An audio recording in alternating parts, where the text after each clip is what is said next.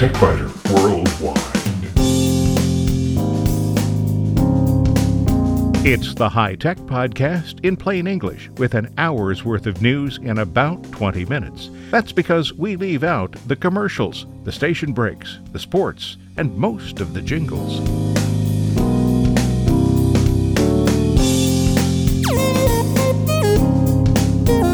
Podcast number 425 for January 11th, 2015.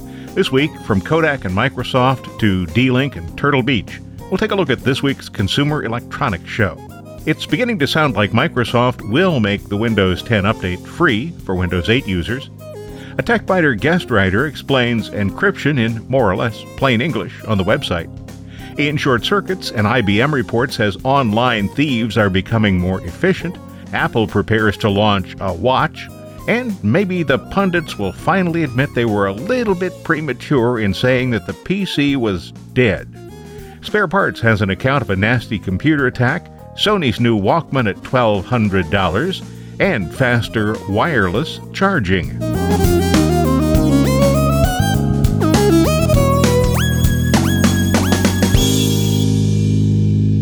Although most of the big computer shows, such as PC Expo, no longer exist, the Consumer Electronics Show continues to run each January in Las Vegas and shows no sign of fading away. As always, there was lots of hyperbole, so let's see if we can slice through a little of it. Let's start with Kodak's new smartphone. Wearing the Kodak brand, a new Android smartphone manufactured by the Bullet Group was on display. Now, you knew the preview picture I showed last week was a fake, right? So the actual Kodak Android smartphone looks like, surprise, an Android smartphone. In addition to the Android operating system, there is a custom-built user interface, remote management software, and a special app store. The hardware is an octa-core 1.7 GHz processor in a box with a 5-inch HD screen, 13-megapixel rear camera, 5-megapixel front camera, 8 gigabytes of ROM, and a paltry 1 gigabyte of RAM. Oh, the user can expand that to 32 gigabytes with a micro SD card. The Samsung Galaxy Note 4, for example, though, has 3 gigabytes of RAM and 32 gigabytes of built-in memory, and it supports micro SD cards up to 128 gigabytes. So Bullet has some opportunities here for improvement. One interesting feature is the remote management software that allows trusted friends and family to provide help via a PC or tablet. Bullet also notes that the Kodak heritage means that taking, storing, sharing, and printing photos is easier than on competing devices. But how many images can you store in a single gigabyte of RAM? Kodak's Vice President for Brand Licensing, Eileen Murphy, says that photos are often stuck on mobile devices because the process of moving photos to other devices confuses users. The Kodak IM5 will be available for sale around the end of the first quarter.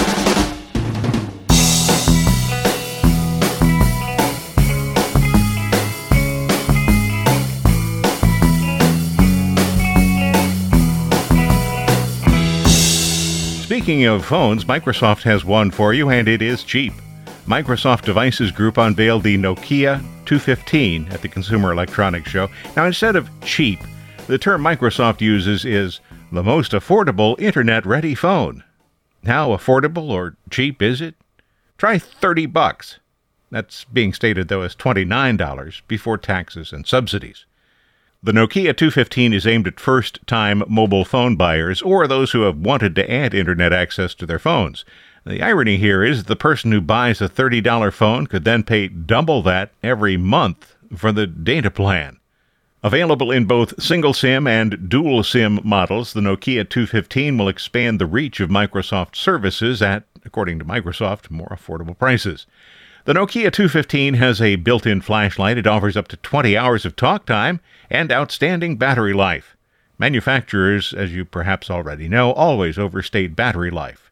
Instead of streaming audio, the phone comes with a built-in FM radio and the ability to play MP3 files. There's a camera with VGA resolution. VGA, by the way, is the standard that Sony used with its original digital camera way back when. The one with the built-in disk drive, 640 by 480 pixels. The screen has a 2.4-inch form factor, 320 by 240 pixels, and the phone supports up to 32 gigabytes of memory via a micro SD card. In other words, the boardrooms at Apple and Samsung are probably not crowded with executives who are trying to figure out how their companies will survive in light of this new entry.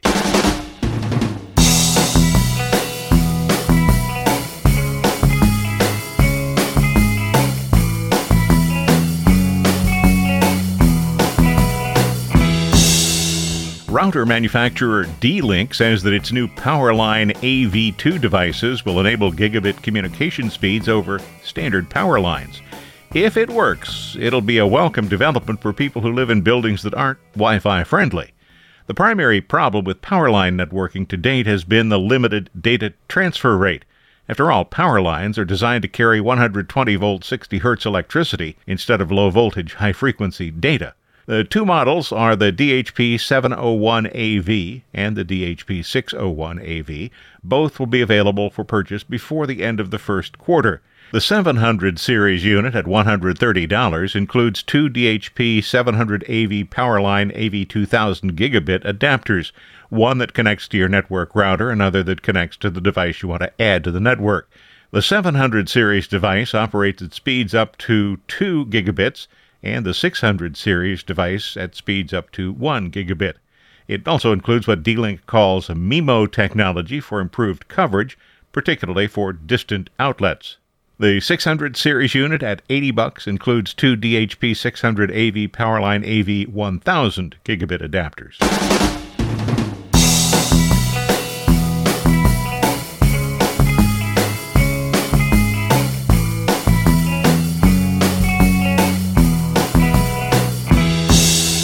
Turtle Beach makes a lot of audio gear for computer users, and it's a big name in the gaming market, so one would expect the company to announce some new devices at CES.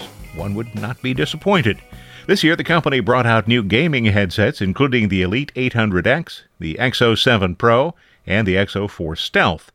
The company also highlighted what it calls the new HyperSound virtual reality audio solution.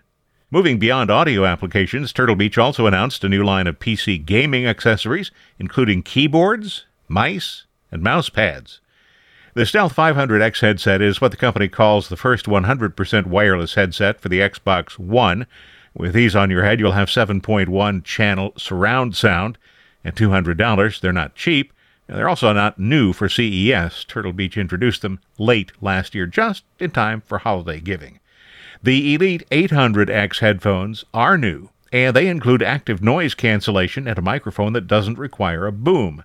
The XO 7 Pro is licensed by Major League Gaming. I've never heard of Major League Gaming before. And it features superhuman hearing. That's some of the hyperbole I mentioned earlier. Superhuman hearing is simply a sound leveling process that reduces the dynamic range of the sound and thus makes quieter sounds that are harder to hear louder. The XO 4 Stealth is a lightweight gaming headset for Xbox One and mobile devices. The new gaming accessories carry the Turtle Beach name, but they are manufactured by Nordic Game Supply. They won't be available until spring. In addition to mechanical keyboards, the Impact 700 and Impact 500, there is a programmable laser mouse, the Grip 500, and an optical mouse, the Grip 300, and two mouse pads, Drift and Traction. Don't forget to check out the TechBiter Worldwide website. Over in the spare parts column, there is some more CES coverage.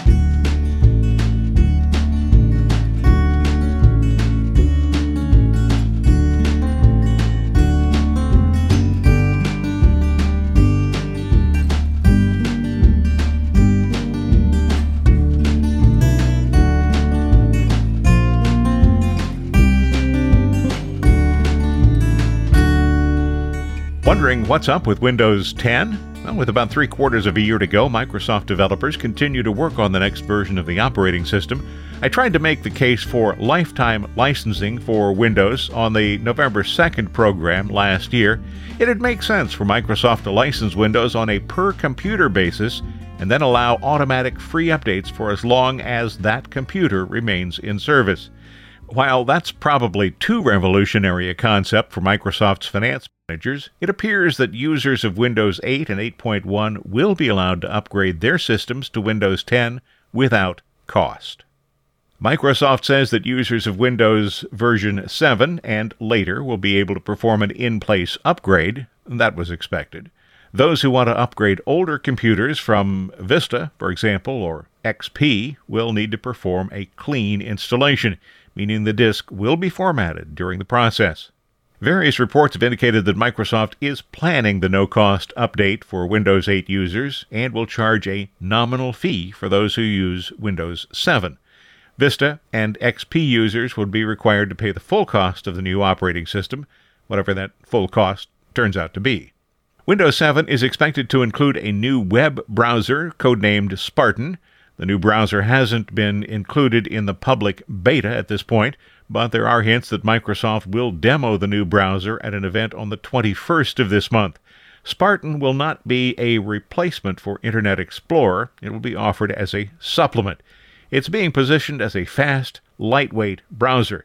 In effect, Microsoft is celebrating Internet Explorer's 20th birthday by giving it a younger sibling that will continue to use the Trident rendering engine, but will look and feel more like Firefox or Chrome. Microsoft will continue along the path of creating a single operating system with variants for servers, desktops, notebooks, tablets, and phones. The variations may be slightly more pronounced with increased emphasis on the desktop for traditional computers. On desktop systems, booting to the desktop will be the default operation. Taking a page from the responsive website operation book, Microsoft says that Windows 10 will modify itself to fit the device that it's been installed on.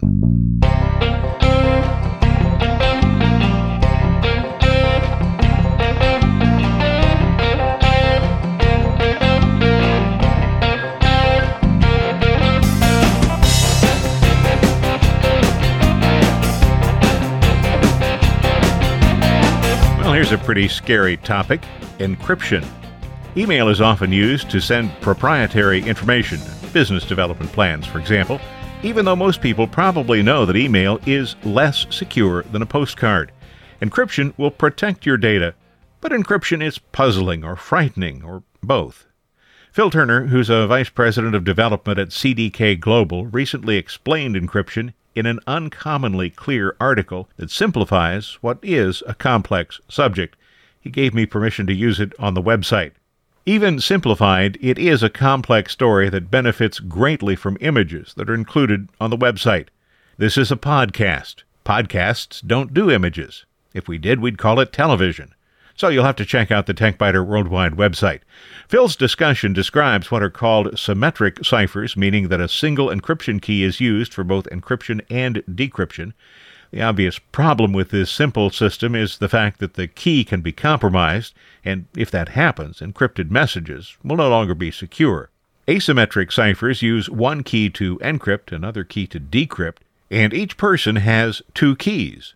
One of the two keys is designated as the private key. It is kept secret. The other key is designated as the public key, and it can be widely distributed without concern about who has access to it. So if I send an encrypted message to Phil, it would be encrypted with my private key, which only I know, and Phil's public key, which the entire world can see. When Phil receives the message, he would decrypt it using my public key, visible to the entire world, and his private key, visible only to him. The article continues with an explanation of PGP, which is pretty good privacy, and the open-source variant, GPG, along with information about digital signatures. So be sure to visit the website where you can see the illustrations and read the entire article. It is enlightening.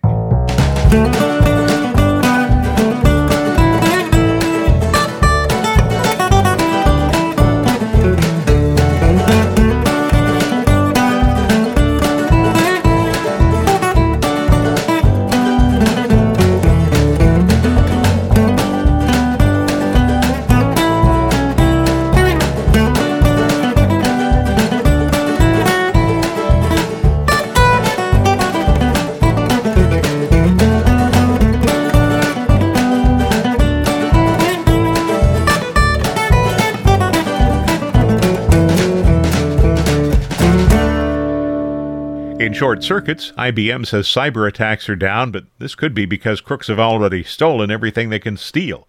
The IBM report notes that although the number of attacks was down, crooks still snagged more than 61 million customer records in 2014.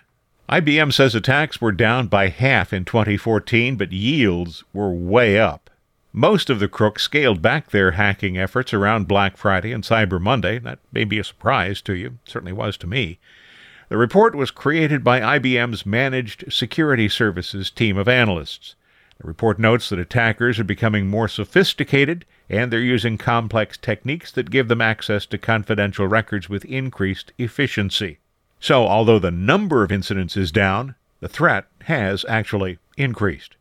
The primary threats come from organized cybercrime rings, according to Chris Lovejoy, the general manager of IBM Security Services. He says that it's more important than ever for those who deal with customers' data to have the right people, processes, and technology in place to take on these growing threats.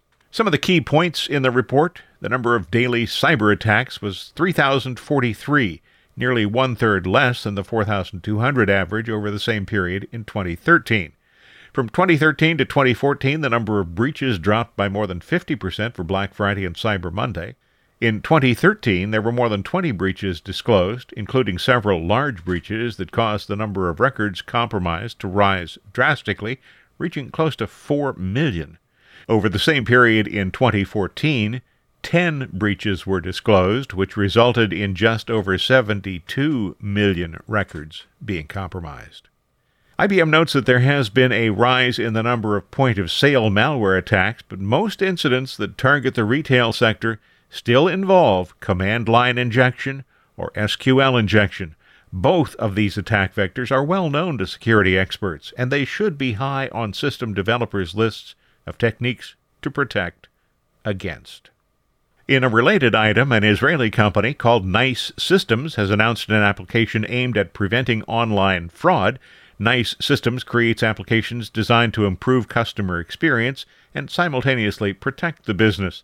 The real-time fraud prevention solution attempts to detect and prevent fraud in real time.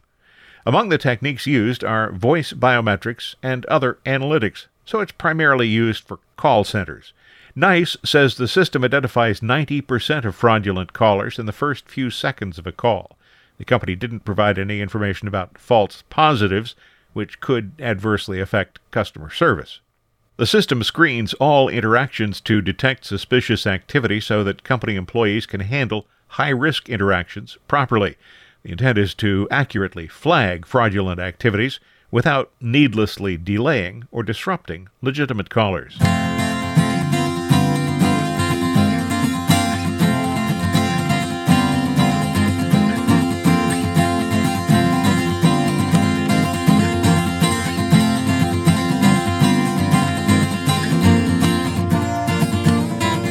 The website 9to5Mac is predicting that the much-anticipated Apple Watch will be available soon, perhaps before the Ides of March. The site reports that the date has been moved up to March, which is slightly more detailed than the previous early 2015 expected ship date. Senior Vice President of Retail Angela Ahrens got a bit more specific by telling employees that the launch will occur in the spring after the Chinese New Year, the site noted. Training programs in Cupertino and Austin are reported to be scheduled for mid-February, and most Apple stores around the country will send at least one employee to be trained on how the Apple Watch works. Those employees are expected to return to their stores and share the knowledge. Unlike most watches, this one will have to be recharged every night, and the charging will be done wirelessly. The $350 watch will be Apple's basic model. Some users will, of course, want something a little better. The mid-range model is priced at $500 or so. And then there will be the gold standard Apple Watch, featuring real gold, and a price tag in the thousands of dollars. I guess that's one of those, if you have to ask how much, you can't afford it.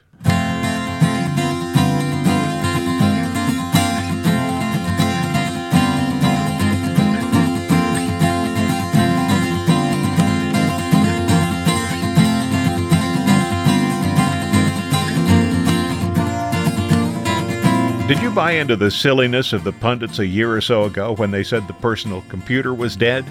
we would all be doing everything on our smartphones and tablets. Probably you didn't, but a lot of people did. This week's Consumer Electronics Show may have shown the pundits what anyone with any common sense already knew. Smartphones and tablets can't do everything people want to do. The PC, whether desktop or notebook, is going to be around for a while. A smartphone is perfect for checking messages, keeping up with Facebook, grabbing photos and videos, things like that. Tablets are fine. They're making some inroads into digital image processing, but only as adjuncts for desktop systems. It's clear that the market for personal computers is changing, but it's not disappearing.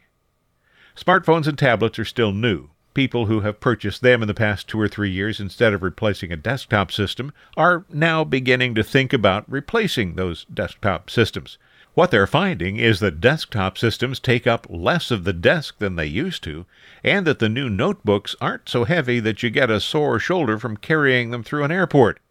By using smaller frames, such as those used on portable devices, manufacturers are placing larger screens in smaller boxes. Of course, you can only go so far with that. The box has to be at least as large as the screen, but not by much. And the manufacturers are adding features that can't be added to smartphones and tablets. So the bottom line is, as it always has been, that the intelligent user will fit the tool to the task at hand.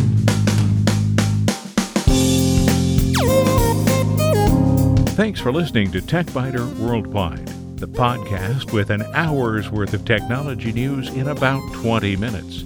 I'm Bill Blinn. Be sure to check out the website, www.techbiter.com. And if you like, send me an email from there. See you next week.